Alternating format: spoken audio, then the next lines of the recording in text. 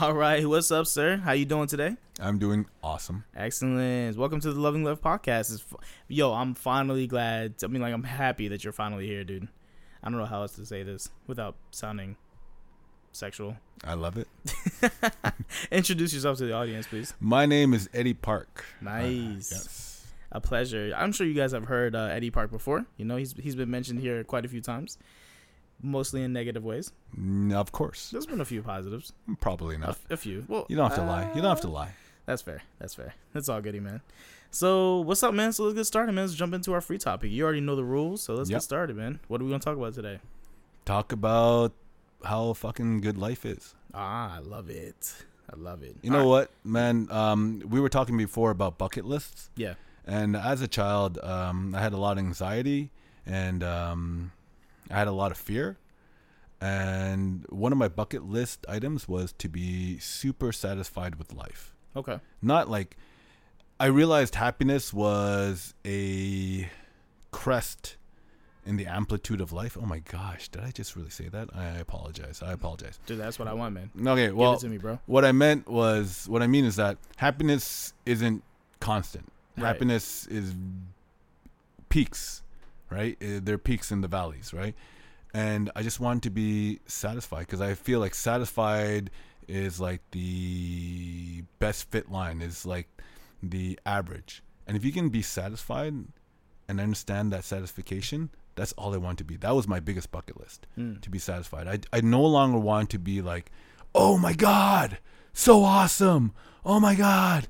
I didn't want to be that way. I just wanted to be super stoked about life. And I know when I say super stoked, that means like I'm reaching peak. No, I mean like I don't want to die. I'm really stoked about where I'm at right now. And that's been a bucket list of mine. And you know what's funny thing is, I don't think that's something that you can reach. It's something that you always work on. And as I get older, I'm fucking old, yo. Well, okay, I apologize to the older people.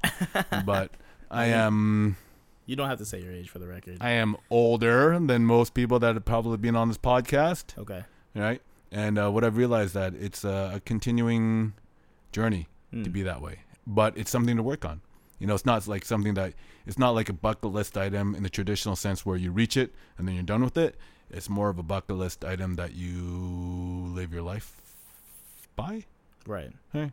So kind of like what's the best way to say it? Like a life...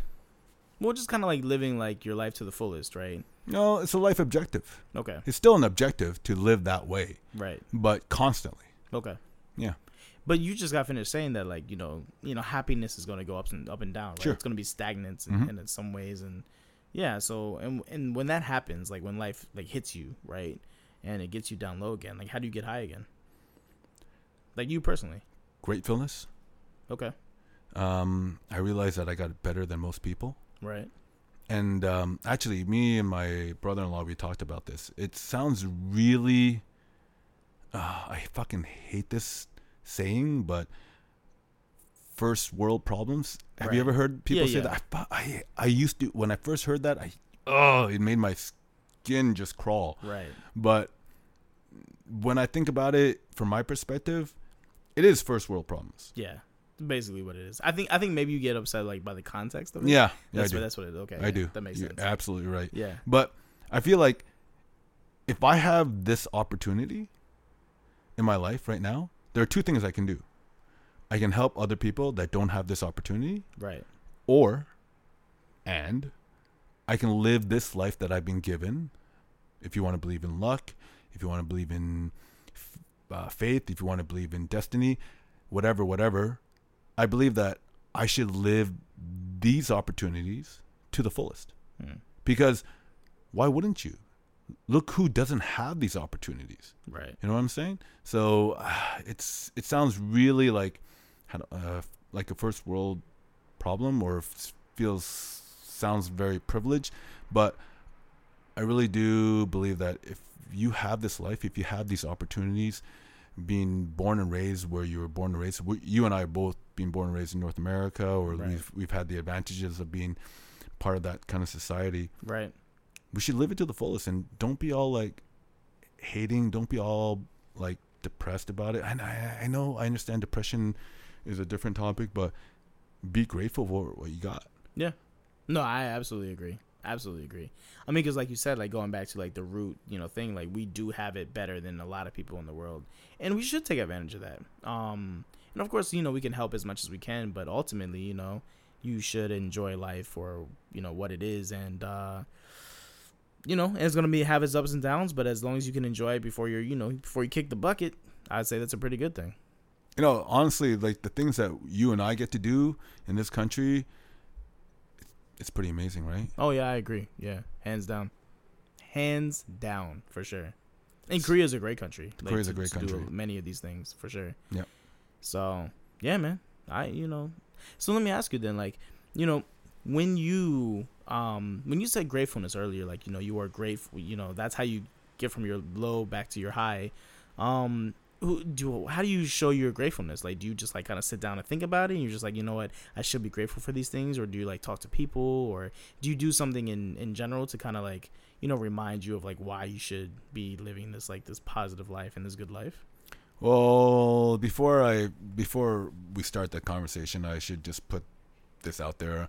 I am a religious person, even though many people look at me and like, what, you're religious, blah blah blah blah, right? And like a lot of people have these preconceived notions that because I'm religious I should act in a certain way, right? But the thing is with religion is that you're trying to achieve perfection, knowing that you will never achieve perfection. Exactly. And so that's what people have got to understand. Just because I say I'm religious and stuff, it doesn't mean I'm going to abide by those religious rules all the time. Right.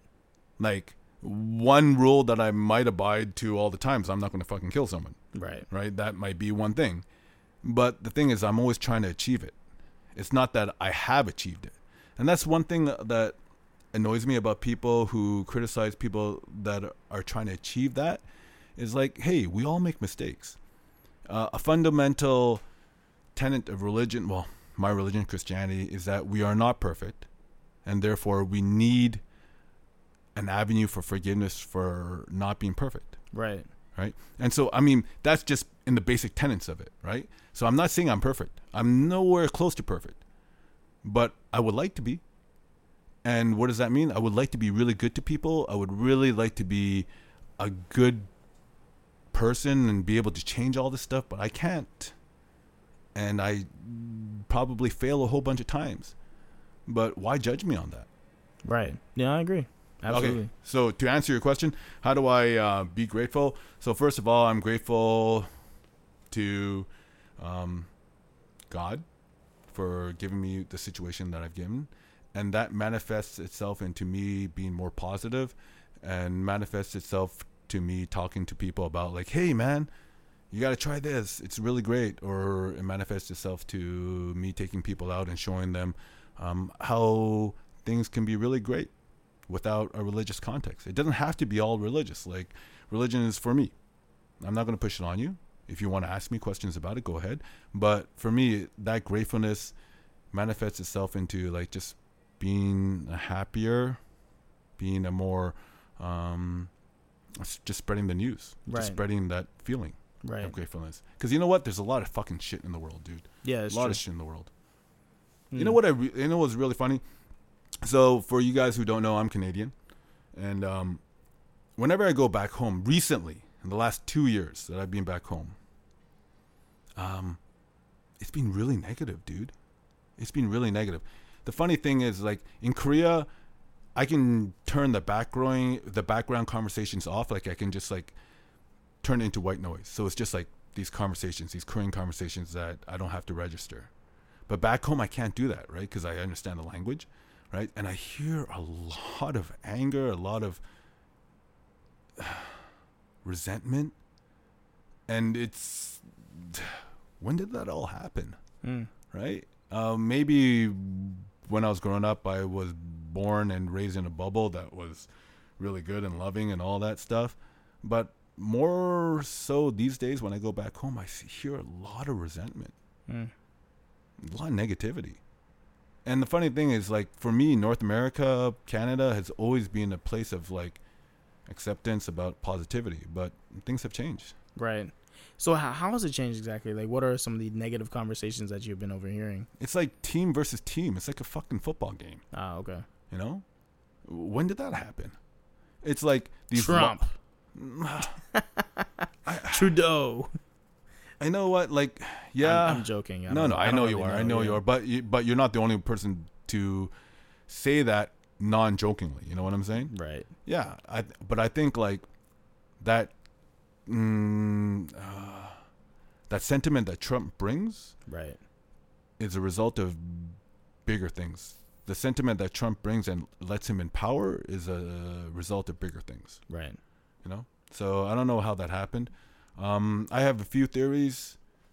One theory is that the old ruling class, or the old class that had power, is no longer having power, and there's a change, there's a transition, which is a positive thing.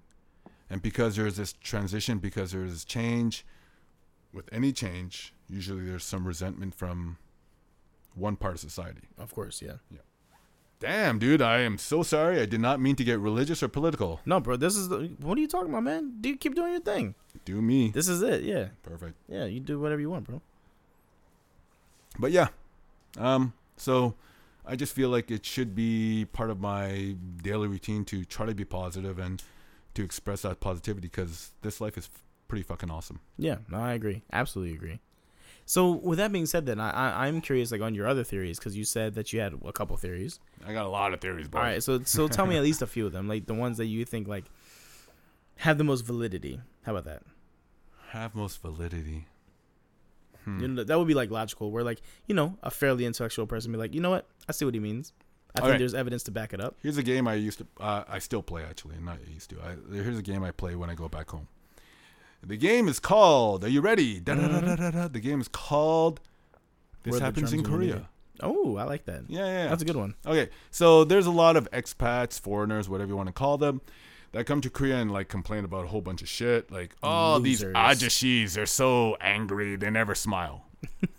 And then I go home every summer. I go see my family every summer. Yeah. And I see the same shit. I see the same shit. All right? It's just in a different form. Okay, so for example, me and my nephews and my father, we're all people of visible color. I don't even think of myself as a color, but anyways, whatever. We're all visible people that are non-European. Right. All right, so we're playing golf. A very European-centric sport. Right.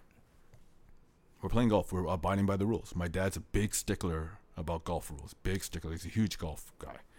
So we're abiding by the rules. And then this fucking old Euro culture dude, I don't know, white dude. Okay, he's fucking chipping balls over our head. Ooh, wait, isn't that extremely dangerous? Yeah, dude. Okay, I was gonna say super dangerous. Yeah. I don't care how good you are. It's still dangerous. You don't chip balls over. Okay, my nephew's fucking, he's 14 years old. Right. All right, my dad's 74. All right, you don't chip balls over people's head like that. You know, and I'm just like, yeah, that would happen in Korea. Because we're all the fucking same. Right. You know, people are all the same. It's just different. It seems different on the superficial level. It just seems different, but it isn't. We're all the same, dude.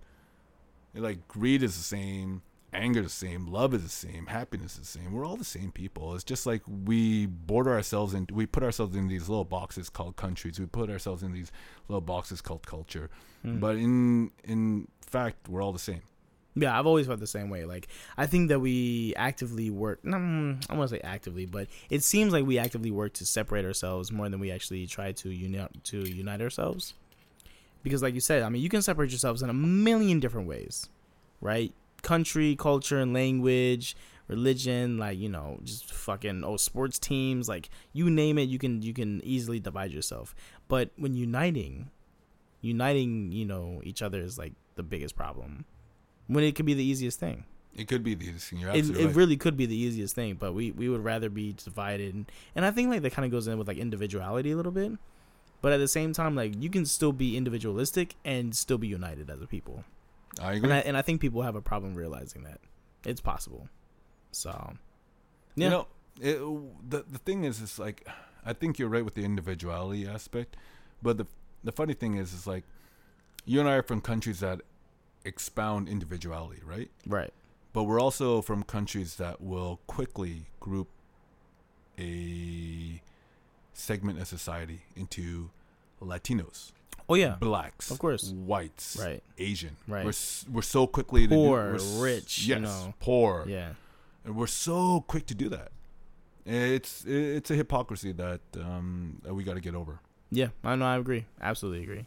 It's to me. It's like I've always tried to figure out like how to do it. Right? How do you unify a people who constantly like to put themselves in these categories, who like to categorize themselves and like to be separated from everybody else?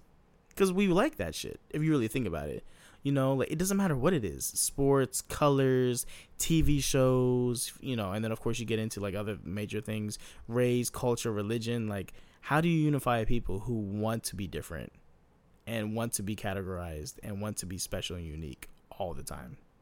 That's really, that's a tough question, dude. My answer to that, my quick answer to that is common enemy. Common enemy. Yeah. That'll do it. Yeah, That'll that's true. unify a country really, really quick. Yeah, that's true. But, and then also, on the other hand, it'll ostracize like a segment of that society. Exactly. Right? Yeah. So ostracize is like that one specific enemy. Yeah. Whoever that is, Yeah. even though they are just like you. Yeah, exactly. Like, you're still just like you at the end of the day. Yeah. Actually, that briefly happened in the U.S. after 9/11.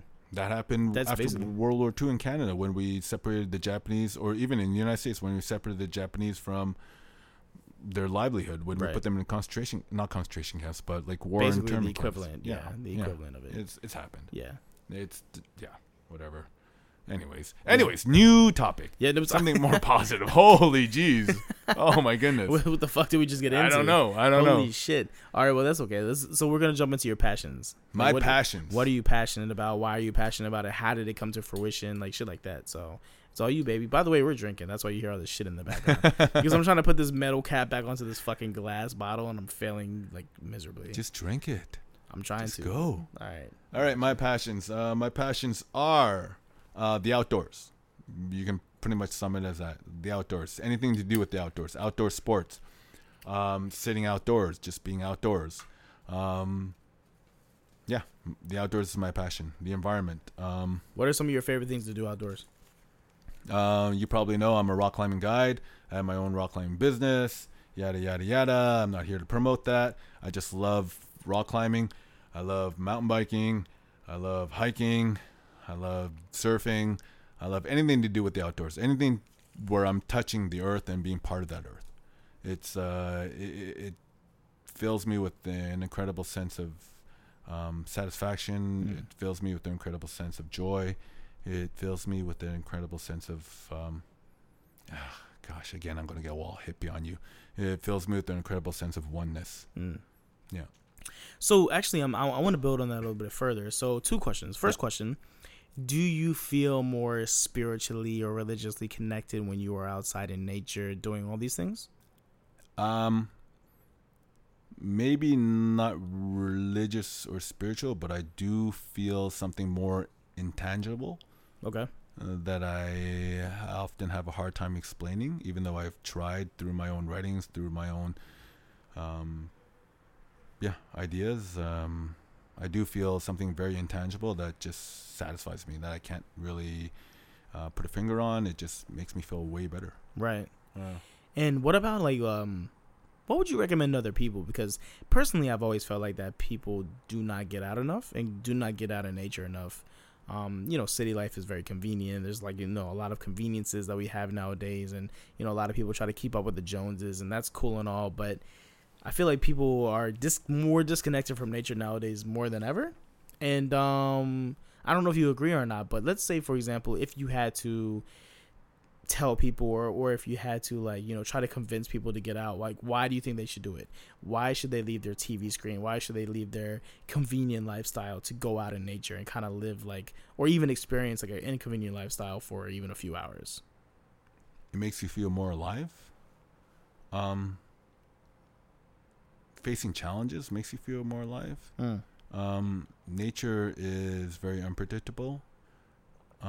So when you get out there, it's just you and this super powerful force called nature. Understanding that you can't have control of your situation.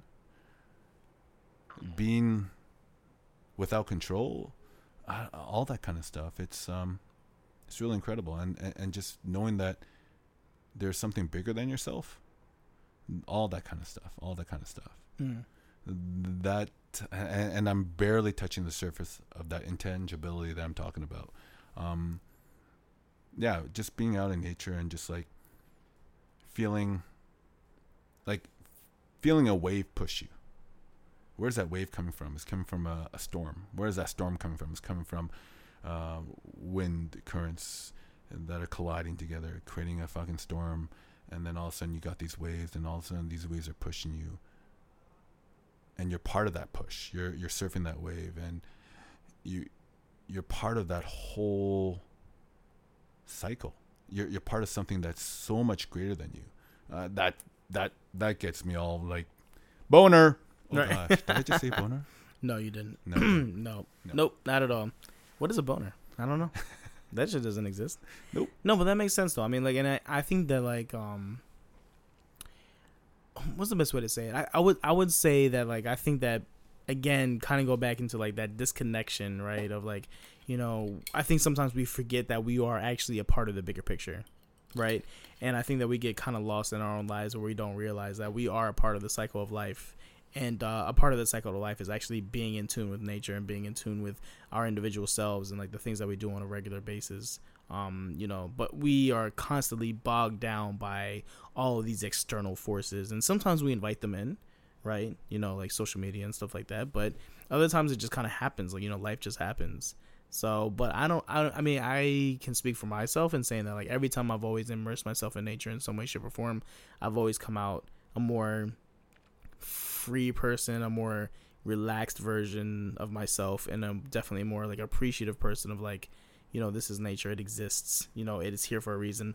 I am here for a reason, even though you may not understand it or even be able to you know, realize it at that point, but it is there. So I agree. One thing, like, I've been part of the environmental movement since I was quite young. Like, for example, Sierra Club, environmental networks, for a very short, brief moment, Greenpeace. And one thing that has always really annoyed me about those movements is that they think the human element is separate from the natural environment. right. We are part of it. Yeah, absolutely. We are 100% part of it. Right. We are not above it. We are not below it. We are just part of it. Right. And that's always annoyed me about those kind of movements. So, and the reason why it's annoyed me is because just we have to fix that basic level that we're at. We have to fix the human level because it's part of nature. So, like, people are like, oh, you got to recycle and all this stuff. Okay, let's go beyond that. Let's go beyond the fact that we're so disconnected from our garbage. We're so disconnected from all the waste that we have. That's why we don't feel the touch of nature. Right. But imagine that your garbage was in your front yard. Mm-hmm. Imagine all your feces, all that plastic, all that waste is in your front yard. You're gonna do something about it, right? Yeah, of course. You're gonna do something about it because you don't want that in your front yard. And that's why we not only we gotta help the environment from our own mistakes, but we gotta help each other. And I truly believe that if we help each other live a life that's more satisfactory. I don't know how to say this. That I believe that the environment will get help. The environment will get better just as a consequence. Right. If you and I are really good, then eventually we'll make our environment really good. I don't know. No, I mean, that makes sense. I mean, like, even like harkening back to what you were saying earlier, you know, like, I think humans like have this idea that we are superior to nature, when in reality we are in nature. We are nature. We are no better than nature. We're not inferior. We're not we're not inferior. We're not superior. We are just like on the same level in a lot of ways. And I think that because like we have this superior attitude that we don't really take it seriously enough. And again, like, because we find so many things convenient. Like, oh, all I gotta do is just take out the trash on Tuesdays, and like that's it. Like, that's my job, right? But we don't really know where that trash goes. And even for those people who are just like, oh well, the trash goes to like whatever. Let's just say like China. The trash goes to China. Or there's whatever they fucking do there is whatever they do. I don't give a shit, right? Because it's not in my front yard. But we're not realizing the impact that we actually have. It doesn't matter where it's going. It could be down the street. It could be, in a different state, a different country. It is going to have an impact on the environment, in some way, shape, or form. And it is going to impact us in some way, shape, or form. We just don't realize it.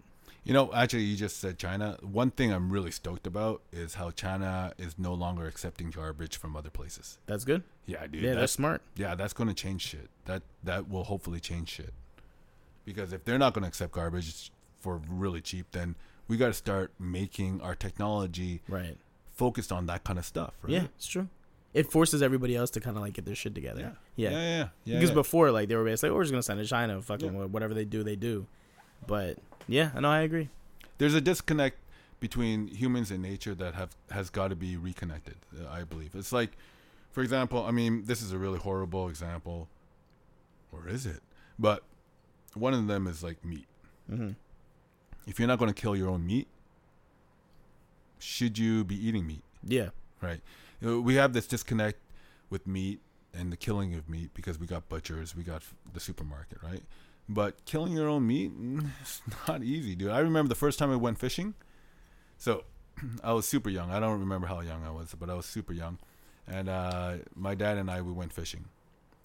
And I was so excited. I caught this fish. All right. And it was pretty big. Well, from what I remember, it was pretty big. And Dad's like, okay, kill it. And I was like, what? Kill it. And I couldn't, dude. I did not want to. And he's like, hit it. So I hit it, and it was still squirming. Right. It was still squirming. I was like, I couldn't do it. And I was like, he's like, kill it, Eddie, kill it. And I couldn't. And so he killed it for me. Mm. Like, killing your own meat is not an easy thing. Right. And I guarantee you a lot of people who would need to kill their own meat would probably not and have a more vegetarian diet. Absolutely agree. I've said this before, I think on the podcast actually, that I think that if people actually had to slaughter and kill their own meat and like basically hunt for their own meat and all that other stuff, they would appreciate it a lot more. Hands down. And like you said, like they would probably consume a lot less. Yes. Yeah. And like garbage. Yeah, same thing. Yeah. So I was working in San Diego once. I was working for a arborist, and every couple of days we'd have to bring our cuttings, our branches to the dump. Right. It was a huge eye opener. So I went to the San Diego dump, and maybe every 3 days, every 2 days, the landfill would change. They would move mountains because there was so much garbage coming into the landfills that they had to recycle the garbage. Not recycle. They had to move the garbage so that the methane. There wouldn't be so much methane buildup, or they just have to move and make space. But mountains would move, dude. Mountains would move, and I was just so shocked by that. And I think that's the other thing. It's like we're so separated from our garbage, we're so separated from our waste that we don't actually realize how much waste we're creating. Right. You know? Yeah, and even with like electricity too. Electricity and water and other things, it's the same shit. We get the electricity bill, and what do? We bitch about it. Oh, it's so expensive. I ain't really use that much, right? And it just goes on forever. But in reality, like, you probably did use a lot. Yeah. Like, if you were to convert your electricity into, like, the amount of coal that you actually consumed, and the same thing with water, like, how much fresh water you consumed, like, by taking these long showers, which I'm completely guilty of, baths and stuff like that, completely guilty of, absolutely. So I won't, be like, oh, he's a hypocrite because people know me. But at the same time, like, we do play a role, and I think that we have, like you said, we have separated ourselves from like our connection to all those things, whether it be food, electricity, water, trash. I mean, the list goes on. Actually, I want to touch on one point. They said that he's a hypocrite. Yeah, and that's what I'm saying. That kind of relates back to the whole religion thing. Right. It's like we are all hypocrites. A lot of us are. Okay, that might be a huge generalization, but I'm pretty sure that a whole bunch of us are hypocrites. Yeah. I'm pretty sure. Yeah, it's a pretty good generalization, that's for sure. But it's not a matter about reaching that perfection of not creating waste. It's about trying not to create the waste. I think that's the goal. I think that's the objective. I think that's the journey. It's like trying trying not to do those things. You know what I'm saying? It's not that we expect you to be perfect. We just expect you to have that consciousness to not do it on purpose, or to have a consciousness of like, you go to a supermarket and you got bottled water in a plastic bottle or bottled water in a glass bottle. Right. To be honest, glass is much easier to recycle. You just got to smash it down back to its particles, that's sand, and you do that. Yeah, it costs way more money, but that's the choice that you do. And if you don't do it, okay, it's okay. Don't worry about it. But every now and then, just try. Right. You know what I'm saying? And that makes a big difference. It just does. trying, you know? It does. It just try. It makes a huge difference. Trying makes a huge difference. No one's asking you for perfection. Well, at least I'm not asking you for perfection. Right. I'm asking. Shit, I'm not either. Yeah. So that whole hypocrisy thing, like, people are so quick to judge about hypocrisy. Oh, you're not doing exactly. Well, who is? Right. Right? Yeah, and everybody has a role in society too, right? And their role in society can mean a big thing. And like, everybody can play that part in society. Like, everybody can recycle, everybody can do this, and everybody can do that, and it will make a significant difference. And I hear the argument all the time, like, oh, well, it's just me. There's companies out here that are doing it, 100 times, much more than me on a daily basis. Like, my impact is not as much as theirs. Okay, fair point. Totally understand that. And of course, like, companies and businesses and corporations and all these, they should be regulated, and they should, not to get political, but there should be like boundaries to what they can and can't do without harming the environment, of course. But that doesn't mean that you and your neighbors and your family and your cousins and your friends and all these other people can't play a significant role. Just because these people are doing it, doesn't mean that you can't, or that these people are doing it, to a much higher scale, doesn't mean you can't apply yourself and actually try to contribute to the healing or the repairing or the proper care of like the earth and the environment. So I mean, at least in my opinion. No, I mean, no one's asking for perfection, dude, and we're never going to reach it. So, but the best we can do is try your best. Try your best. 100%, baby. Come on, baby. That's fair. And right now, I'm trying to be my best, not to be a complete idiot on this podcast. And if I am, you got to forgive me. You and me both, man. That's me every time. Like, how stupid am I going to sound today? Yeah. And you know what? I don't know. I think sometimes like people sound smarter when they're drunk, and then other people sound like stupider when they're drunk. What do you think you are? Do you think you're smarter or stupider? The latter. Really? For sure. Yeah. Okay. I'm way more eloquent when I'm not drunk, or at least I think I am. Oh shit. We gotta go with comparison. We gotta do like a show sober and do like a show drunk. Oh wow. And then like compare the conversations. I like that. I like that idea a lot. It sounds pretty good, right? Yeah, it does. I'm down for it. I'm down anytime. And also the thing is, like, alcohol is not. It makes you a little more depressed, right? It is a depressant officially in the United States. I don't know what it is in Canada, but it is considered a depressant. Does it depress you? Experiment. No, I mean, what alcohol will do, it makes me more forthright. It makes me more blunt. So would that be considered like a depressant? Maybe some people would think. Maybe it's depressing certain emotions. Oh yeah. Okay, yeah. That would make sense. Yeah, I can see that. Yeah. I mean, I don't know. Alcohol has weird effects on me. If I drink too much, I just get tired. If I drink enough, I just talk more. It's basically what happens. Yeah, exactly. There's a point with alcohol where I am right now I'm pretty hyper. I'm super hyper, and I'm just like, wow, well, let's go, let's get it on. And then I reach that level where I'm just like, okay, going to bed. Right. Done. Yeah. Yeah, show's over. Yeah, but it's interesting because like when people are like, oh, it's a depressant, like whenever I drink alcohol, I'm typically happier. Not like happier, like more social, more vocal. Yeah, and I'm like that until I get too tired, and then I'm like, fuck it, I'm going to sleep. So I don't know if it's depressing or repressing certain emotions or feelings, because it is the opposite for me, at least. But I'm sure living in Korea, you've seen a lot of bad drunks. Like, and I'm not talking about. I've seen way too many. Yeah, and I'm not talking about the natives, the Korean nationals. I'm also talking about like the expats, dude. Fucking foreigners. I mean, God damn it. Yeah, I mean. Oh no! Yeah, absolutely. Yeah. And so, I guess it must be. Right. I mean, yeah, of course. I mean, I think it definitely like it's relative. Like it applies to some people, but it may not apply to others. But yeah, I've seen some shit. I mean, I think these foreigners, me included, sometimes I've never been that bad, but I think we need to be careful a little bit. Yeah, I mean, careful. Yeah. Yeah. I mean, just like the shit that we do, the shit that we say, like just like how fucking drunk we get, especially in certain places of Korea, like Hongdae Oh wow. and Itaewon. Itaewon. Oh my god, I've seen some shit there, and I'm just like, holy fuck! Like, is this serious right now? Yeah, like, why is yeah, he dude. doing that? He's got to chill out. Have you ever read? Oh gosh. Oh my. Oh, it's escaping me right now. Come on now. It's called. All It's right, by Conrad. Joseph Conrad. Yes, Joseph Conrad. It's called. Come on. Joseph Conrad. Heart of Darkness. Heart of Darkness. Yes, That's what I thank say. you. That's Okay. the most popular one. Yes, Heart of Darkness. Heart of Darkness is basically the expat Genesis. No? Yes? Yeah. I've never read it. Oh, okay. Sorry, Okay. I've only heard about it. So, what it is, what it's about colonialism. Mm-hmm. All right, it's about the Dutch colonialism, as well as all the other European colonialism into the Congo, into Africa, Right.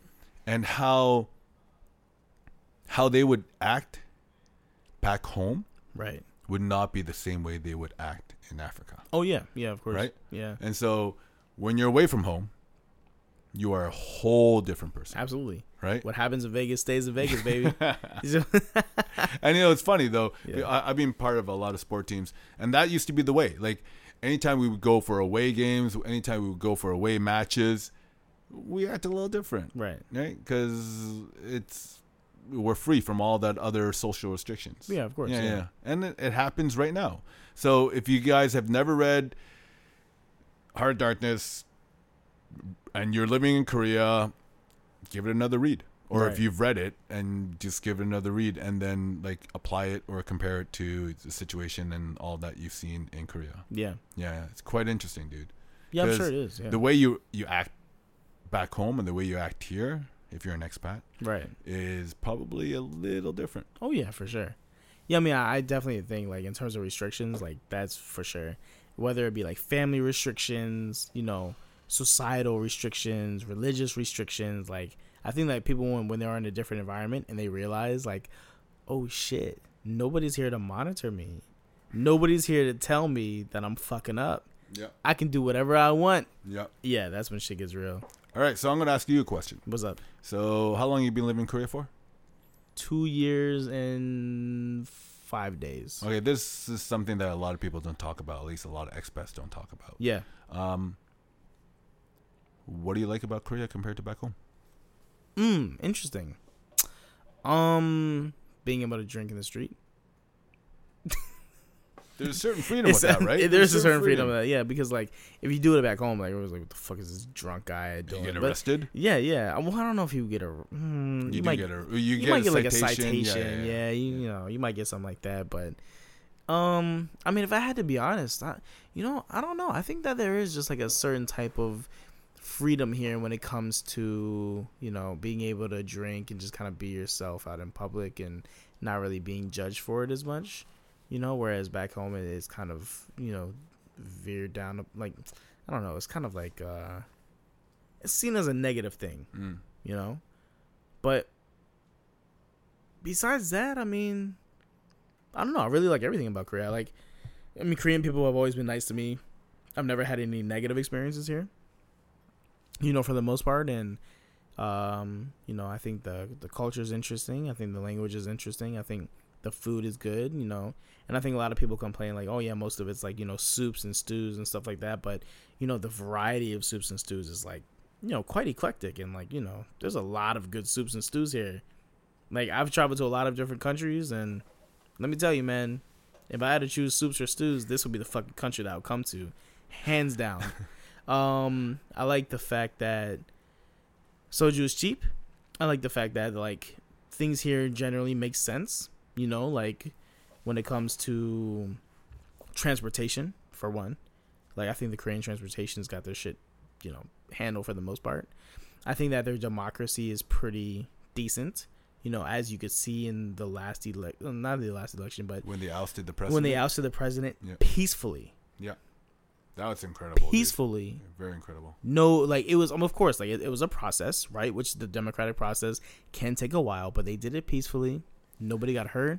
Nobody got killed. People protested. You know, it was all organized, you know, appropriately, and you know everybody, you know, made their complaint clear and concise. And she was removed, and a new president was appointed in shortly thereafter.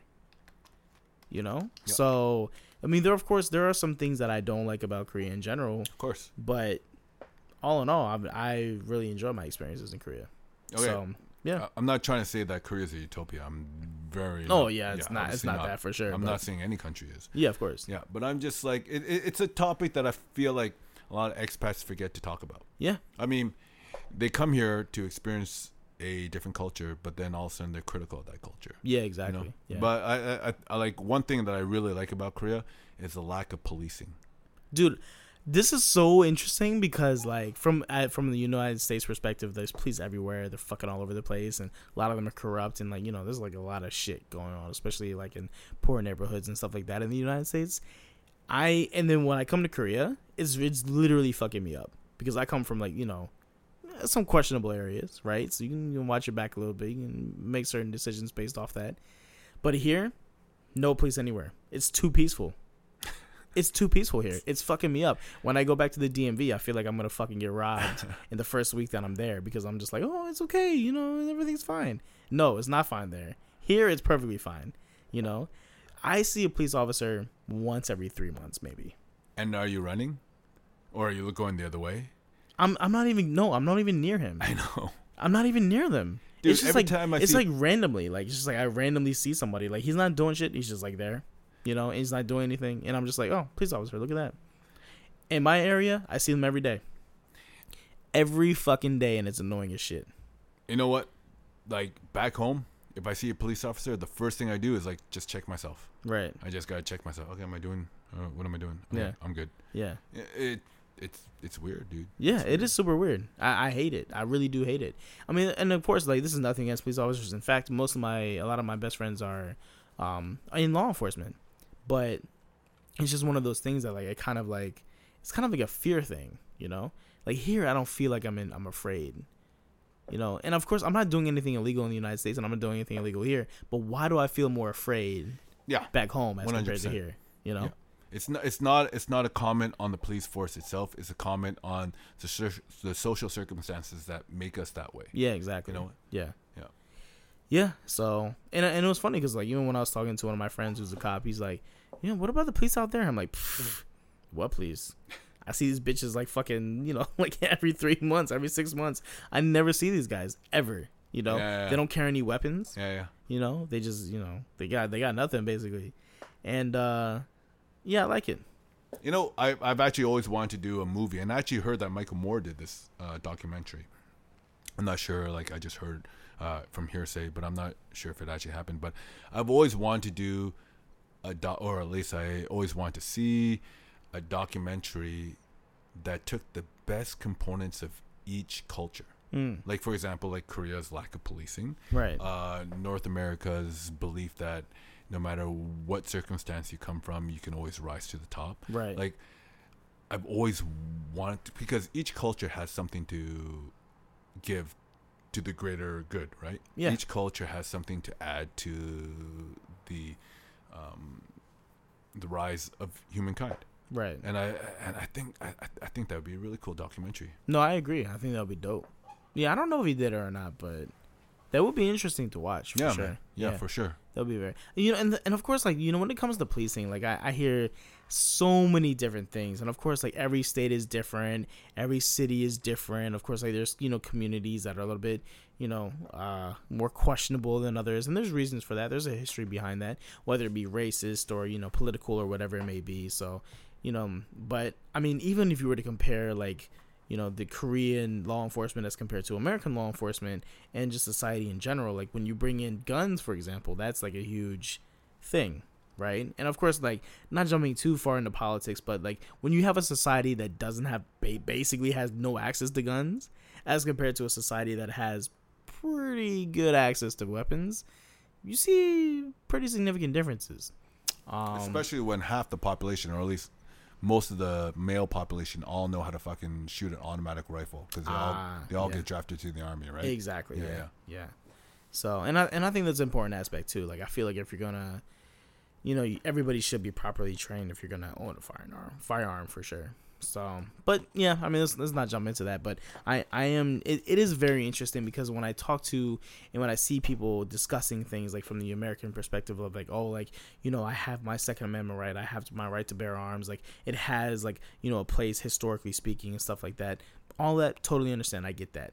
But when you compare societies who have access to firearms as compared to like the United States, as compared to like countries that don't have access to firearms, there is significantly less violence. That's just the facts. That's just what it is. So we can debate that all day about how, like, how or why that happens, but that's just the way it is. Sure. And of course, violence still occurs. Sure. Yeah, it's not a perfect utopian society. No one's saying it is. Yeah, but there is a difference. There is. So, yeah. But my point was, I guess the greater point for me asking that question is that each society has something to offer to the greater good. Absolutely. Right? You know what I'm saying? Absolutely. Yeah. Yeah, I mean, and every society is unique, and it should be appreciated for that. 100%. No society is gonna be perfect. No culture, countries, language, especially, is not gonna be perfect. But if you can, have the patience, have the, and just like attempt and just try to like learn as much as you can and see it from other people's perspectives. Be empathetic, right? I think that people can learn a lot more and actually apply it to their life, and that would make things a little bit easier.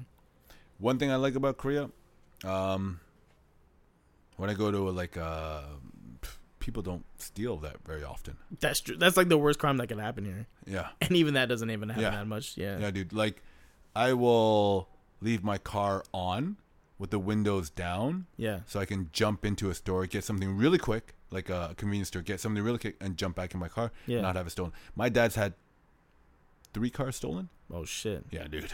Goddamn. And my sister's had her windows broken and her purse taken. Really? Yeah. Like, what? I really enjoy that, especially considering like when I go to the ski resort or the mountain bike resort, I just leave my bike where it is. I don't have to say, hey, can you watch this for me? Yeah. Like, that's so convenient. Yeah, it's true. It is so convenient.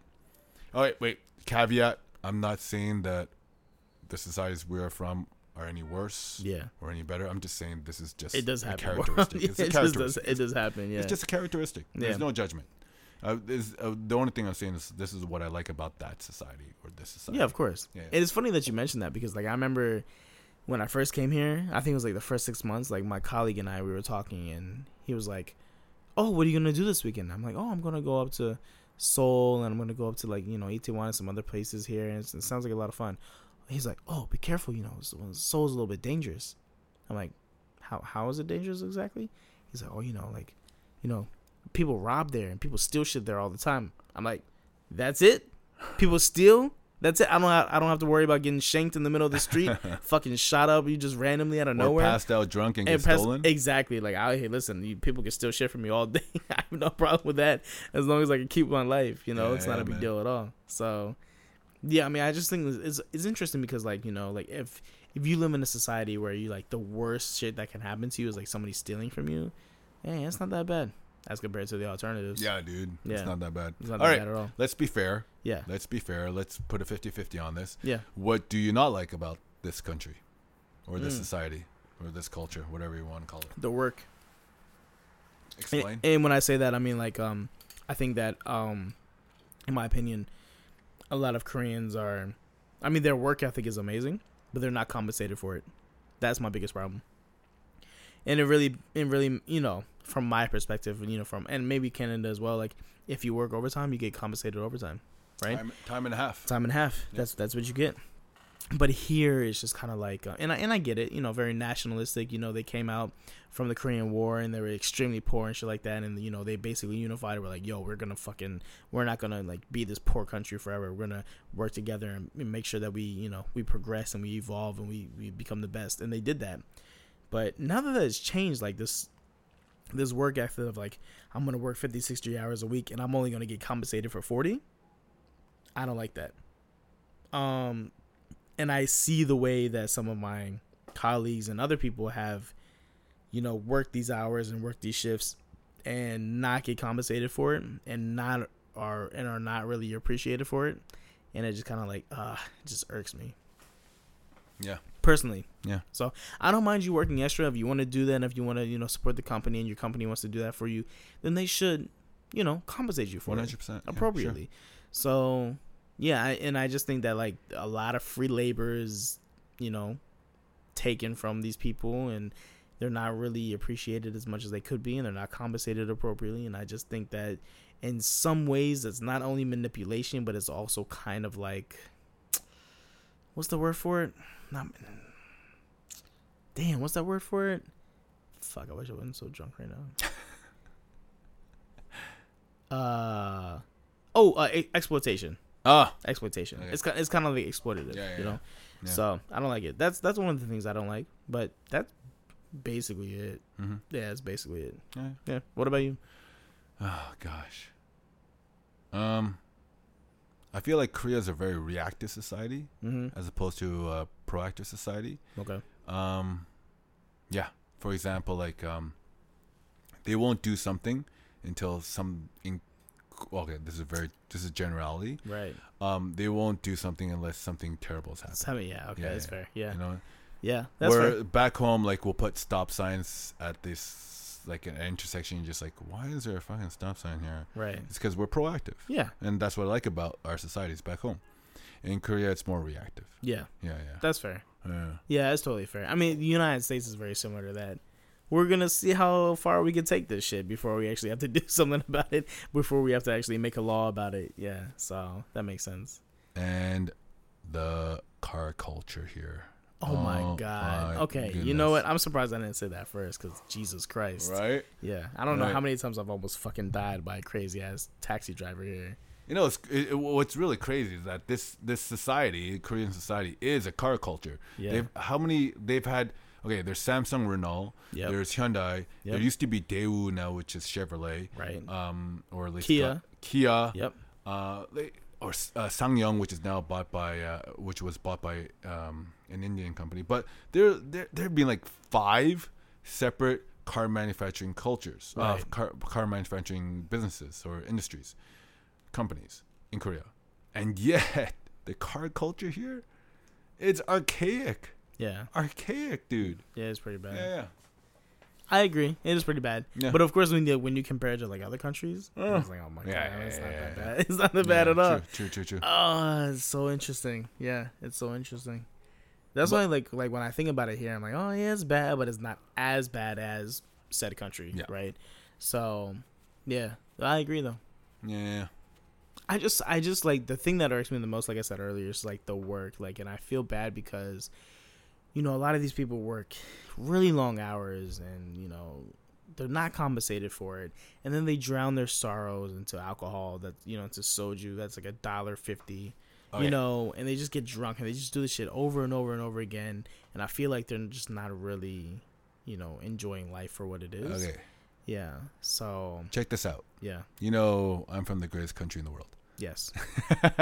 Poutine, baby. Like, how do you get better than poutine? Get the fuck out of here. You can't get better than poutine. So just in case you didn't catch on, I'm from Canada. Yeah. And on October 14th or October 18th, we will be one of 2, the only developed, or air quotes here, one of the only developed countries to legalize marijuana. Yes. Right?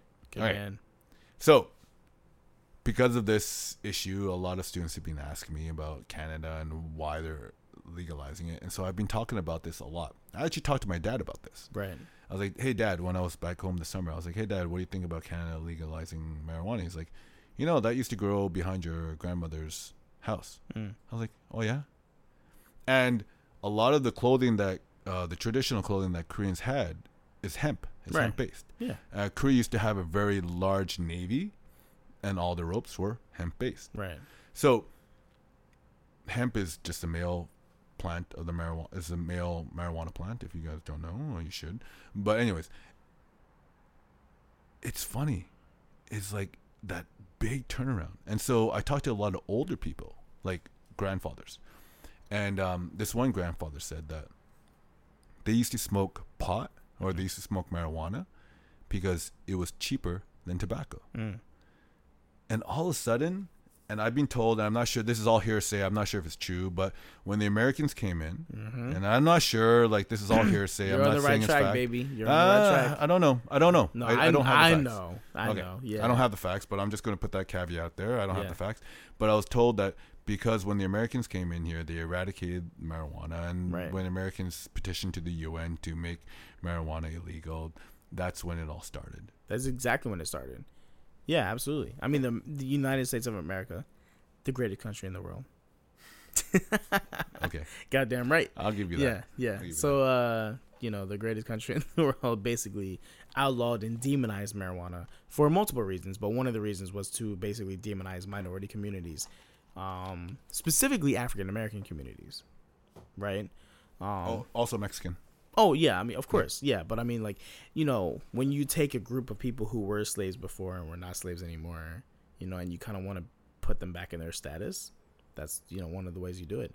And of course, there's different things that go into that as well. But like, and minorities, Mexicans, African Americans, like, you can put anybody in that group. That was the best way to do it, through marijuana.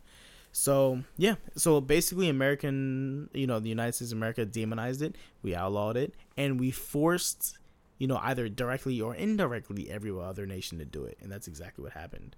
And so many countries still hold the same policies today. It's this evil thing. It's going to like ruin your health and ruin your life. And it's this fucking, it's terrible. But alcohol and tobacco is perfectly fine.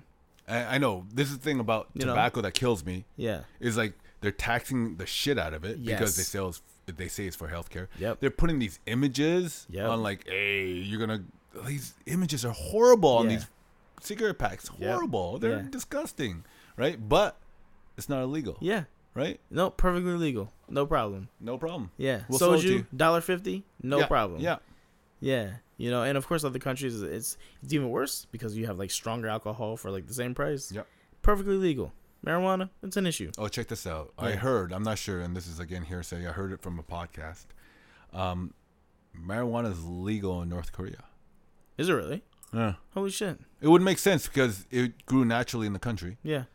They're super chill about everything. And that's probably why Rodman went to fucking North Korea, right? No, probably. He smokes 24/7, And that's probably also the reason why the whole country hasn't revolted because they're all I was literally thinking the same shit. Like they're too high to fucking revolt. Yeah. You know what's funny? There's a rapper. His name is Boss. I'm a huge rap fan. Okay. And Boss and one of his albums was called Too High to Riot. Yeah, literally that was the title. Too High to Riot. And that's exactly what you made me think of. Like, everybody in North Korea is just too fucking high to riot. They're just too high to revolt. I would love to know if that's fact. Dude, that would be amazing if that was the case. Can you imagine the history books as long as they were written in factuality? Yeah. And the reason why North Korea was under a dictatorship for like how many ever years was because they were too fucking high to give a shit about overthrowing the dictatorship. Dennis Rodman, tell us if it's true. Come on, buddy. He knows. Absolutely, he knows. He knows for sure. Oh, absolutely. Yeah, he's chilling. Him and fucking Kim Jong-un are probably just getting high together all day. I would like to think so. Fucking cute Korean bitches. That's exactly what they're doing. Yeah. Oh gosh, that'd be so funny if that was true. Because if you remember, or maybe I don't know if you heard about this or not, but like I've heard that Kim Jong Un was basically, Western educated, right? He went to schools in Sweden or something. Yeah, Sweden or Switzerland, like some European country, and apparently like his people who have like went to school with him was like, oh, he's liberal. He's liberal as shit. Yeah, he's chill. He's just like one of us. But of course, like when you get thrown in that environment of like, oh, your dad was a dictator, now you have to go back to this country that's a dictatorship, and you have to be the dictator. And he's just like, oh, okay, I guess. What's that old saying? Power corrupts, and absolute power corrupts. Absolutely. Yep. Yeah. Exactly. Yep. It's true, dude. Yeah. So maybe that's the case.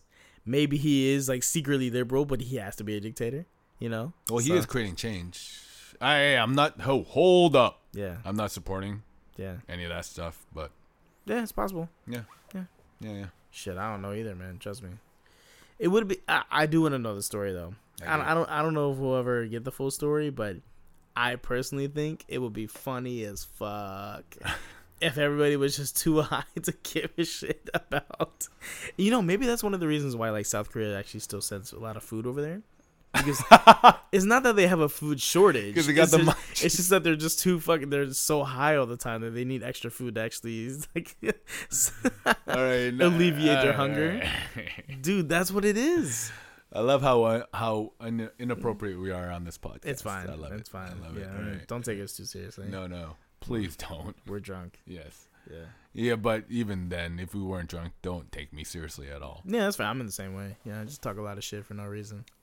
It's life, man. All right. Let's enjoy it. Next topic. Bucket list. Bucket list. That's so. I've accomplished a lot of my bucket lists. Okay. One of them was to go to the Himalayas and do a first ascent of a mountain, which I did. Holy shit, really? Yep. I didn't know that. Yep. Interesting. It's in the American Alpine Journal. Hey, Mr. Fancy Pants, my bad. Hey. Satisfaction with life. I'm pretty stoked with life. Nice. I'm pretty simple, actually, dude. I don't have much on my bucket list. So what else is left? Because you, like you said, you've already accomplished a bunch. I don't have anything left. So what are the things that were on your bucket list that you have achieved besides the one you just mentioned? Himalayas. I have very short-term goals. Okay. I'm one of those guys that believe the journey is a destination. So because I don't have a big goal, I believe these small goals make up my satisfaction. Okay. Yeah. So like for example, like as a rock climber, like I just want to be able to go to the top of this route, or as a mountain biker, I want to be able to go down this course or route without falling, or to do it very stylistically and all this stuff. Yeah. Right. Yeah. Interesting. Yeah. So you have like nothing else on your bucket list. I mean, I know like life is good for you right now, but like nothing else. I mean, I got these huge big dreams, like with my company. Okay. So I have a guide. If you guys don't know, I have a guiding company, and No, plug it. That's fine. All right. It doesn't matter. It's called iGuide Korea, and we do rock climbing guides, mountain bike guides, ice climbing guides, and anything that has to do with the outdoors. But I guess it's not really a bucket list, but I've always wanted to do better with my company. If you guys get a chance, read the book called Let My People Go Surfing by Yvon Chouinard. Him and I share the same kind of ideas on what our company should do in terms of like just socially conscious and socially responsible, environmentally responsible. And I've tried to do that with my company, like make people realize that hey, nature's awesome. Being outside and being one with nature is really cool, and I think I've introduced a lot of people to that. Another thing is like with my company, I've been trying to like show people that South Korea is a destination. South Korea is beautiful. The land itself is really beautiful. Yeah, absolutely. Yeah. And stuff. And actually, one of the greatest comments I get, and I get it frequently from my clients, is like they always say, "Wow, I didn't realize Korea was this much fun.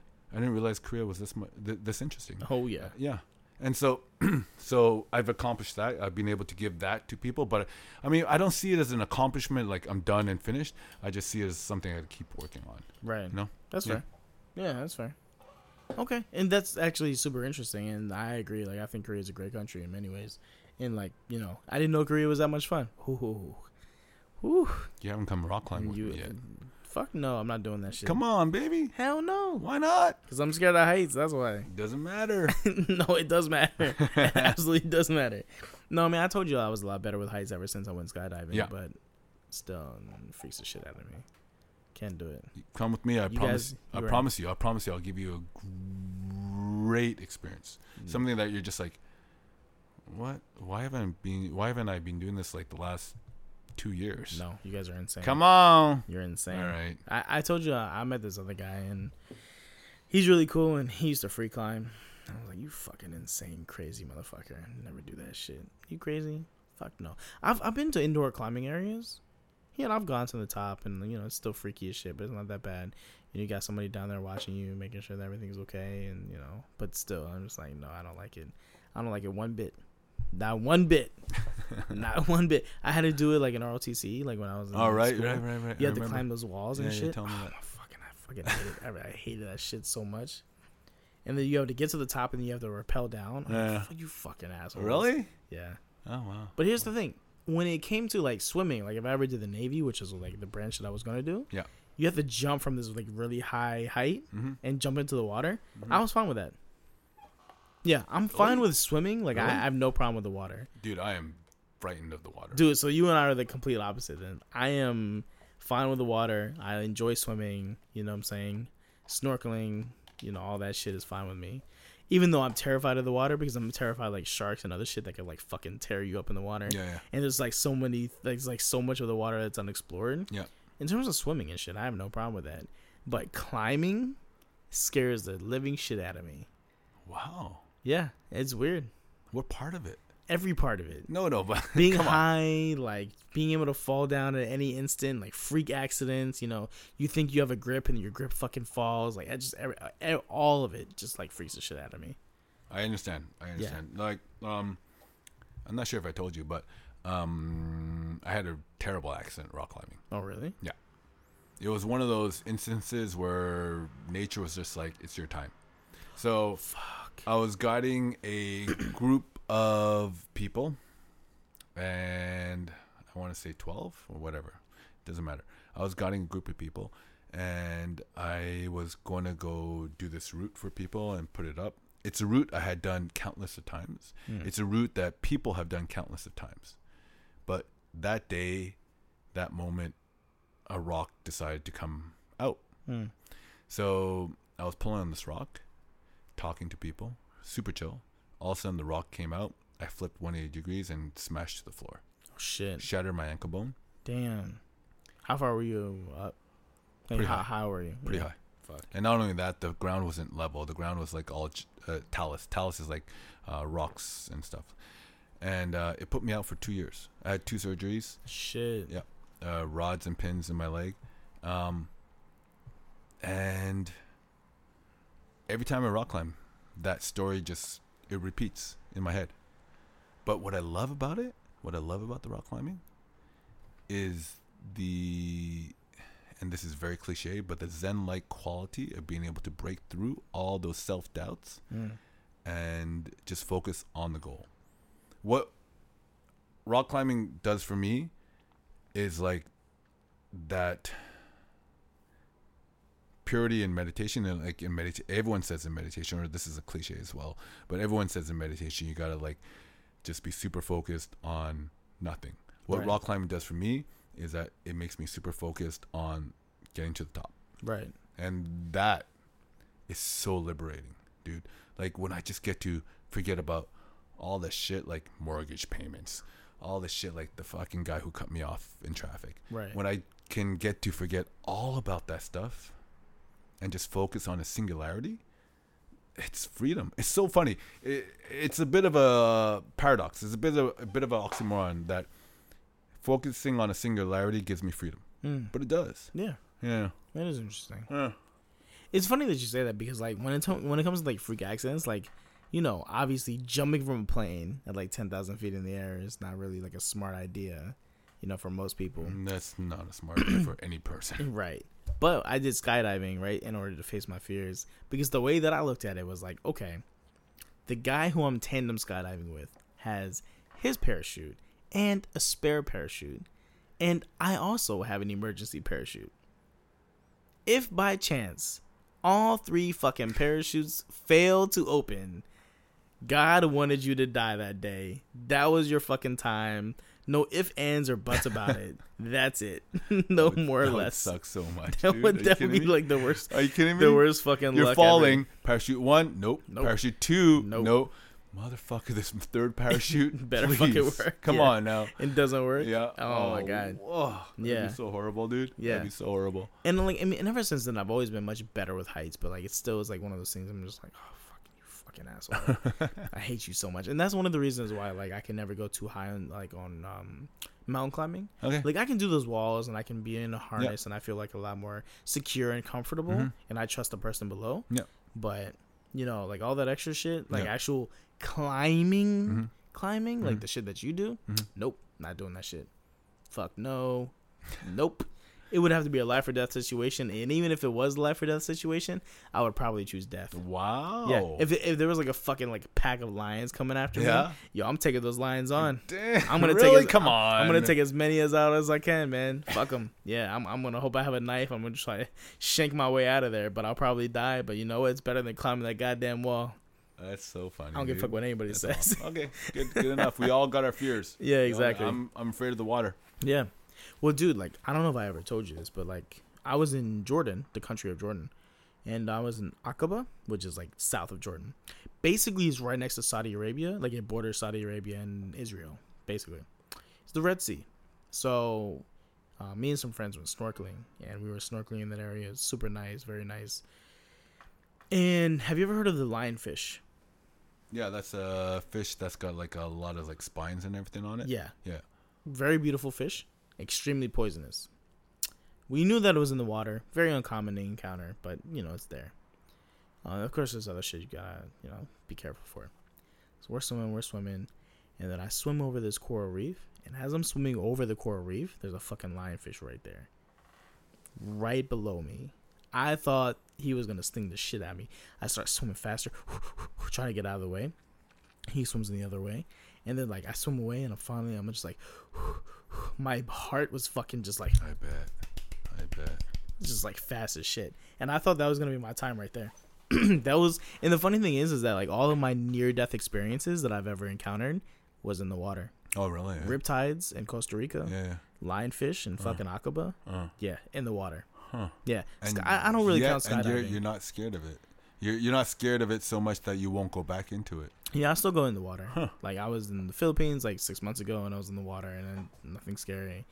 So, like, because I enjoy the water, it's very nice, you know, and I think that it's very majestic and mysterious in a lot of ways, and it is super scary, but not enough to the point where I don't want to swim in it. But yeah, everybody should be extremely cautious of like the water, okay, especially riptides, especially, you know, sharks and, you know, other dangerous animals that are underneath. So yeah, be careful. But dude, that scared the living shit out of me. I bet. Fuck, dude, it was crazy. So my story with the ocean is I was out surfing, and it was 2+ meter waves, and I tried to catch this wave. I didn't. I wiped out hard. I'm under the water. I'm like, gosh, I gotta get back up. I get back out. These waves are crashing on me. Mm-hmm. And guess what? I lost my surfboard. My leash broke. Oh shit! Really? Damn. So now I'm in 2+ meter waves. Right. With no surfboard. And I'm scared of water. Right. And all of a sudden, these waves are crashing around me. Yep. Super fucking scary. I know that feeling. Extremely uncomfortable feeling. Oh yeah, dude. Yeah. And you know what? The only reason why I survived that? Yeah. Rock climbing. Oh really? Yeah. Because in rock climbing, there are points in rock climbing where you have to understand irrational fear from rational fear. Yeah. And I knew that if I just relax, see the wave, hold my breath when the wave comes, all that stuff, I will survive. Yeah. Eventually, I'll get to shore. Eventually, I will get to shore if I'm not a riptide or rip current. I can get to shore. You can get to shore. Yeah, of course. Yeah. You just gotta be patient. Yeah. Yeah. Be smart. And that's what rock climbing taught me. Yeah. That patience. That like, relax. You'll get through it. Yeah. Yeah. Dude, I know that feeling, just like constantly being crashed with waves. You catch you're like lucky to catch a breath. You finally catch one, and then like fucking the next wave hits you, and like the next wave hits you, and you're just like gasping for the air, and you're like trying to get back into like a fucking like a neutral place where you're not, you know, like fighting for breath, like fighting for oxygen. Fuck, it's like it's such an ugly feeling. Dude, it's a very scary feeling. I like even thinking about it just gives me goosebumps. Like it's crazy as shit, to be honest with you. Like when I went skydiving, I was of course like I was definitely frightened for sure, but I felt secure. Anytime I'm in the water, I don't feel secure. Like when not pools, like obviously in pools, like you don't give a shit about pools, but like seas, oceans, like shit like that, like I don't feel secure at all.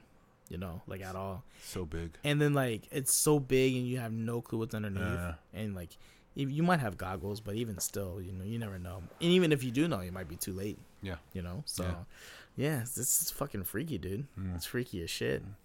Yeah, I'd rather just stay on land. I'm cool with it. But tell me one thing. Yeah. Did you grow from those experiences? Oh, absolutely. Especially that Riptide experience. Yeah, dude. Dude, that Riptide experience was nasty as shit because it was like. The funny thing is that we were in Costa Rica when we were doing it, and we were warned of the riptides. When I say we, I was swimming out there a little bit. You know, I knew it was there, and I was staying next to the shore, and you know, not getting too far out. But my friend, she went out a little bit farther, and you know, I told her, I was like, "Hey, you gotta be careful." She's like, "It's okay. Like, I'm a very good swimmer, etc., etc." Oh, okay, do your thing. You know, you're an adult. She goes a little too far. You know, hey, you good? Yeah, I'm good. Okay. A little farther out. You good? No. I'm not good at all. Can you help me? And at that point, you're like, I've been there. in your mind, you're just like, do I do that? Because I know what I'm getting myself into. Yeah. Right? And the other side, you're like, I got to help her. Yeah. Right? Yeah. So, of course, I go out there, realize we're fucked. This is not a good situation at all. Right? So we grab hands. We lock hands.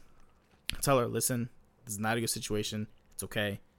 Let's, you know, we're going to be pulled back a little bit. We're going to be pushed forward, right? But we're going to be pushed forward in, you know, direction that's not directly forward, right? It's going to go a little bit to the right at that point. Just go with the waves, right? So we're freaking out a little bit. Okay, I'm telling her, okay, ready, set, swim. Go as fast as you can to the right, right? Get closer to the shore, right? So where you can, like, step on the ground.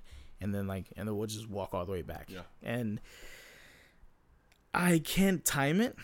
I don't know how long that we were doing that for. I want to say maybe 7-10 minutes. I'm just like trying to go with the waves to get back to shore. And of course, when we finally did, it was like all the way. It was like complete opposite of where we had actually started off at. And then we had to walk back. And then we walked back and we sat down. We're like,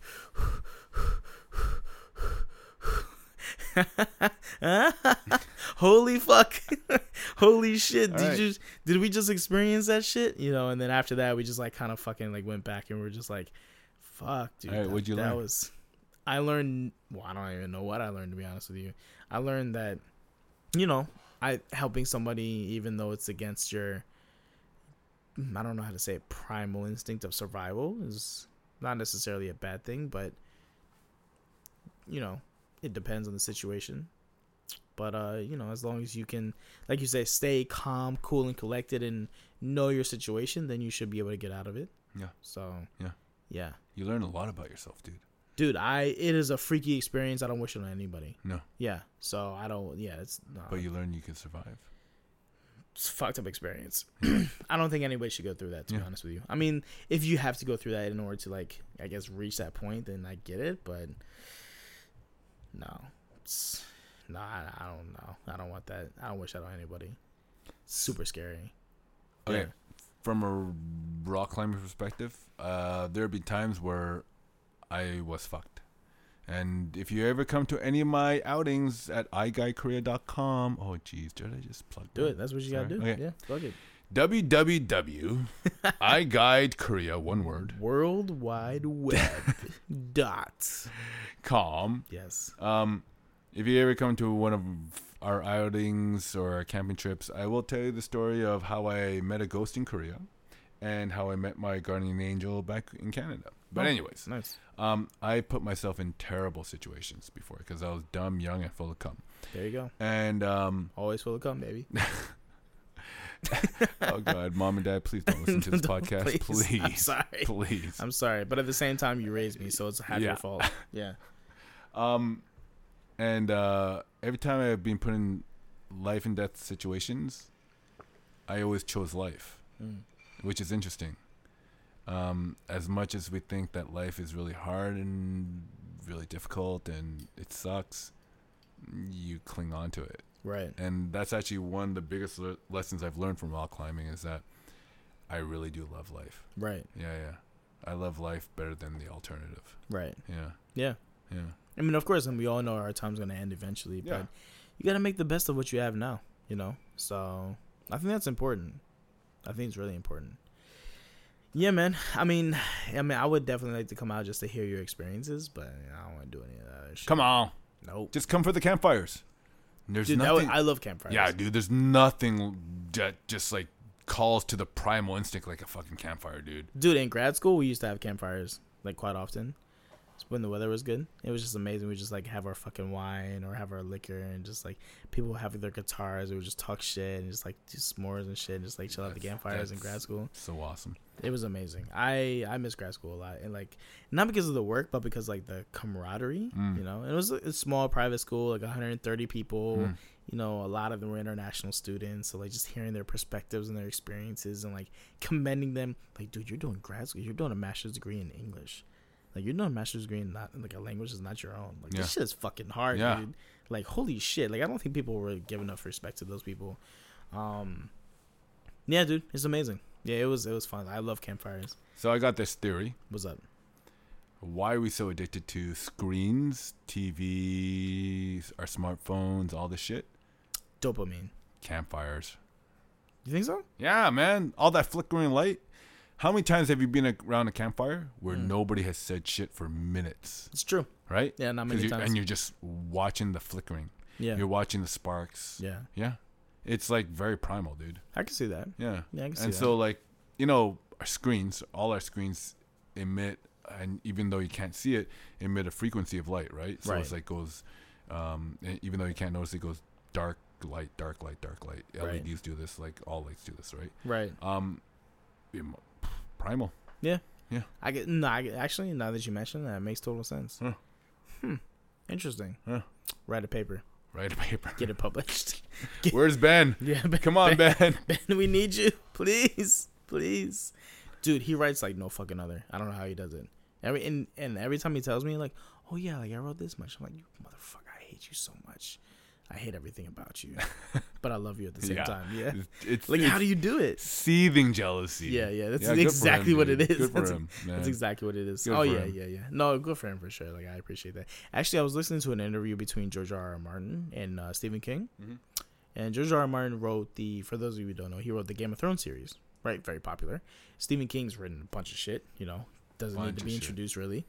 And George R.R. Martin was like, "Yo, how do you like produce so many books so quickly?" Right? And Stephen King was like, I just have a basic routine, and generally speaking, it involves writing at least 6 pages a day. And 6 pages a day gives you about a novel every 3 months. Wow. You know, and he just pumps them out like that. But you know what's funny though? Yeah.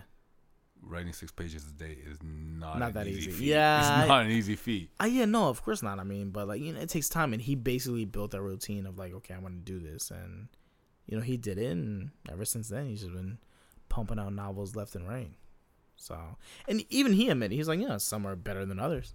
Some are worthy of being published, and some are, my editor's like, what the fuck is this? So, but I mean, can you imagine Stephen King, his editor is like, what the fuck is this? Like, that's crazy. Yeah. So even a legend, literally a literary legend, being like, his editor's like, what the fuck is, I can't do shit with this. That says something. So, yeah, that's interesting. Next topic? Give it. Dude, funny or unique stories that you've had while traveling abroad. Any country than your own. So, outside of Canada. Doesn't matter where you were at. What you got for me? All right. What you got for us? Story I've ever had abroad. You want me to tell you my ghost story? Yeah, dude. Fuck yeah. Right. I want to know. Okay. This is usually reserved for people who come on my trips, but I'll give you a sneak peek. Here you go. There you go. So, okay, I've already said it. I'm a religious person, so I believe in metaphysical stuff. All right, so I hike, and I'm in the woods a lot. I will hike in the dark. In Canada, I've hiked in the dark. I've hiked and met bears. I've hiked and just like in fucking huge storms. I've hiked in the worst conditions. Right? So, and none of that has ever fazed me back home. I don't know what it is about. Okay, maybe I have a theory, but there's something about Korean forests that gets me freaked out when it's really dark. And it might be because there's a whole bunch of freaking tombs all over the fucking forests. Right. Right? Some of them are abandoned. Some of them still have their gravestones on it. It might be all that. But anyways, so this one time I was making a bouldering area or climbing area. So I make these climbing areas often. And I have to plead the fifth on this one. Oh, shit. Yeah. Okay. Okay. Do you want me to pause it? No, how do I phrase it without incriminating myself? Okay, Well, you I was already in the said- area Yeah. Okay. where I probably shouldn't have been. Hmm. Okay, does that work? No, what I would say is I was in an area where the laws weren't completely made clear Okay, yeah, perfect. as to where I was Yes. currently at. Yes, And since there was no map available, exactly, that could be read. exactly. Okay. That could be read in the evening. And I didn't know the language at the time. Yes, Yeah. 100%. There you Like go. that language, Yeah. foreign. It's foreign. Fucking foreign language. Yes. What the hell is this? Yeah. Yeah. So there I was making this climbing area, Yeah. and I shouldn't have. Some people say I shouldn't have been there. Yeah. Some people. Some people. Yeah. They could be wrong. Yes, They could be right. I Who don't know. knows? Yeah. And it's twilight now, Yeah. and so suddenly I'm doing something, and all of a sudden I drew blood Mm. because I was cutting something, Right. and I drew blood, and I was like, oh shit! And as soon as I drew blood, I heard this noise. Mm. So let me give you an idea of where I was, the environment I was. I was at the bottom of a bluff, like a bottom of a cliff, and above me the cliff extends into the forest. Okay. And so I heard something from above me. As soon as I drew blood, I heard something above me. And I've been in the woods long enough to know the difference between human footsteps and an animal's footsteps. Right. If you've been there long enough, you know that animals walk in a different way than humans do. Right. It's true. Yes. So I heard these human footsteps. I'm like, oh shit. So I thought it was someone that wanted to tell me I wasn't doing something right. Right. And so I hid on the cliff. Like I just put my back on the cliff so he wouldn't be able to see me because the cliff was overhanging. And I was just waiting there. And I was like, oh shit. And I just kept dripping blood. And the more blood I dripped, for some reason the hair on my neck just got like tighter and tighter. And then at one point I saw the shadow because it was twilight. I saw the shadow. It was a human figure. I'm like, oh shit, I got caught. I'm gonna fucking get incarcerated. I'm gonna get something. I'm gonna have to pay a fee. But I backed off and I was like, oh gosh, please go away, please go away, please go away. And then the shadow receded, and I was waiting there for what felt like a long time. And I'm just holding my finger, trying not to bleed, and putting pressure. I'm just like, and eventually I'm like, oh gosh, I gotta get a Band-Aid. I gotta get something on this finger. And I was like, okay, all right. And I started getting angry. I was like, okay, you got me. Okay. So I jumped out, and I said, okay, you got me. And there was nothing there. Nothing there. Mm. I didn't hear the footsteps walk away. I didn't hear any other footsteps. I heard the footsteps approach me. I saw the fucking shadow. And the shadow receded, but I didn't hear any footsteps walk away from it. And when I looked there was nothing there. And this area that I was in is, and I'm not going to say where the area is in because whatever, because I don't want to get Right. right. I was never there. I was never there. Yeah. This area I'm in, traditionally for Koreans, it's well known for very strong energies. They do a lot of exorcisms in this area. Right. Yeah, a lot of strong spiritual energy. And I was just like, boosh. I packed up my stuff. I fucking ran out of there. I've never done that in the woods, dude. I've hiked many places. I've never felt that in my life. That strangest experience of my life. So, how do you know this like wasn't like a figment of your imagination? You know what I'm saying? Because like you said, it's a very popular area. You know, in terms of like the occult kind of But I don't. experiences. I don't know if it's a thing of my imagination. But this is But the what you fact experienced. is That's what I what you experienced. happened. Yeah. So the ghosts like that like overshadowed you, like didn't say anything, didn't move, didn't do anything. No. Interesting. It was But very you- much. But you felt like the hair on your neck, like in your body, just like. It was very much a human figure. Very much a human figure that retracted and never came back. Do you think that they were like waiting for you? Maybe. Maybe. I don't know. Like they smelled blood and they were like, "Oh shit, I don't know. This person might be with us soon. I have no idea. Let me Like, welcome. Let me welcome him." There's a lot of things I could say. There's Yeah, a of lot course. of conjectures I could make. Yeah. But all I know is what I experienced or what I think I experienced, because maybe people think it's all in my head. But I was waiting there for what felt like a really long time for this shadow to go away, for this sound to go away. It never did. And when I confronted it, it was not there. Did you have any other experiences while you were in that area? Yes, I've actually had one other experience. Okay, well, like the same week or same day? Same or- area. Same area. Okay, but different time. Yes. Okay. So, again, Twilight.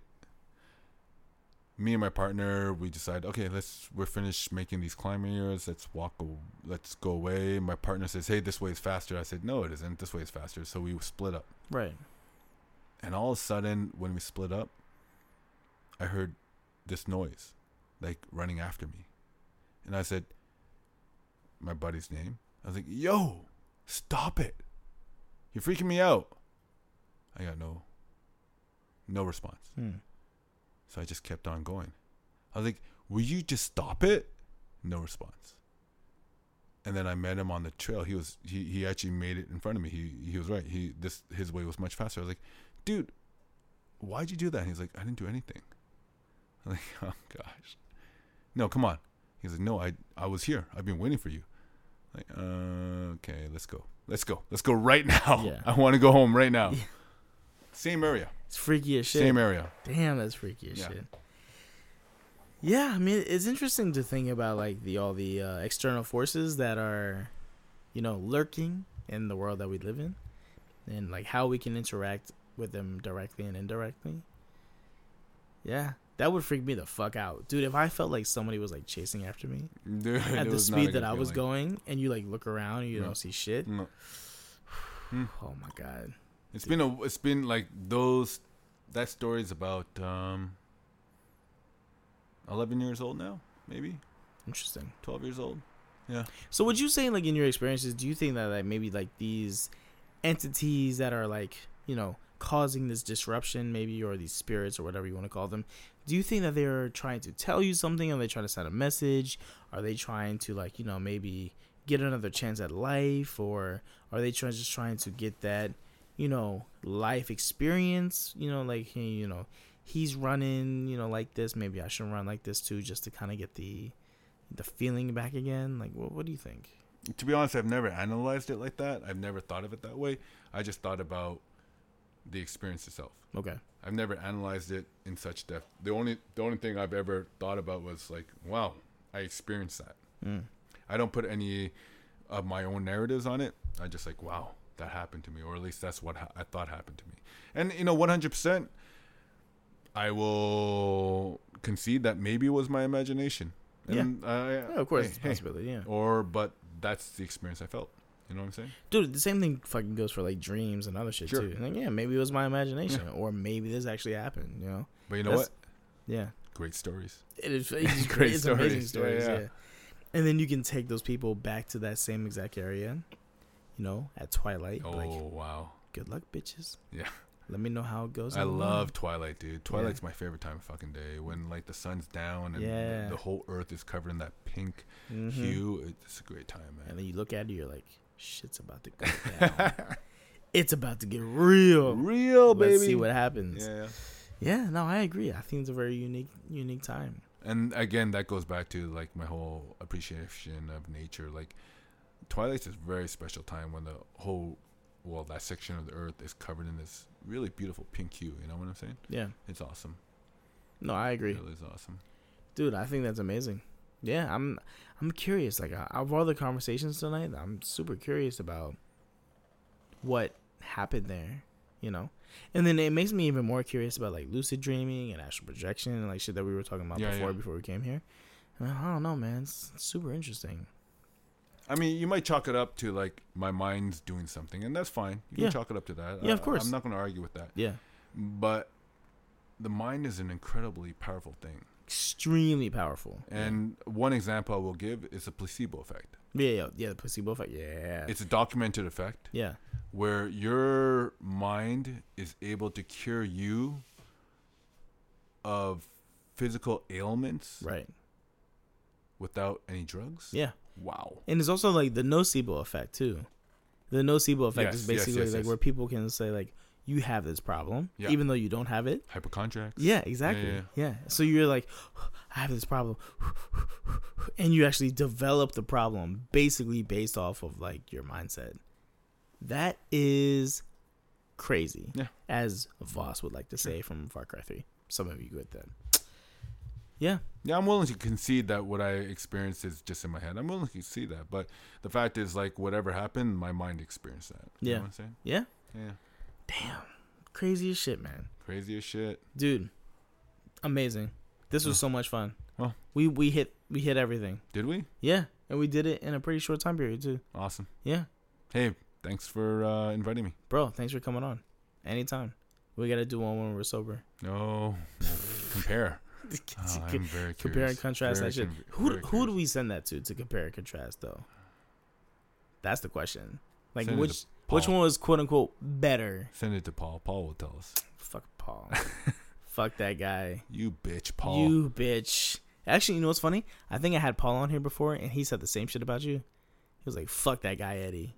Shut up. I don't think he said it actually. Yeah, maybe of course not. He loves me. Yeah, he does love me too much. Wait. What did Nick say about me? I don't remember, but Nick was probably like, oh, 100% he would. Yeah, 100% he would. What you can say? Oh, fuck you, that Nick. guy, Nick. Fuck you, Nick. God damn it, you asshole, piece of shit. I'm gonna send this episode just to him, just so he can listen to like the fucking. Just send that last of this audio clip. How do you feel about this, little bitch? Well, Jamal, thanks so much, man. Dude, anytime. It was a pleasure. Dude, I loved it, man. It was amazing. Anything else you want to say before we head on? Love life. Yeah. So hippie, eh? It is. Dude, the name of Loving Life podcast. Not really original, but that's what it is. I love it. All right, man. Oh, shit. Thanks, people. Thanks, guys. I appreciate it, guys. Take it easy.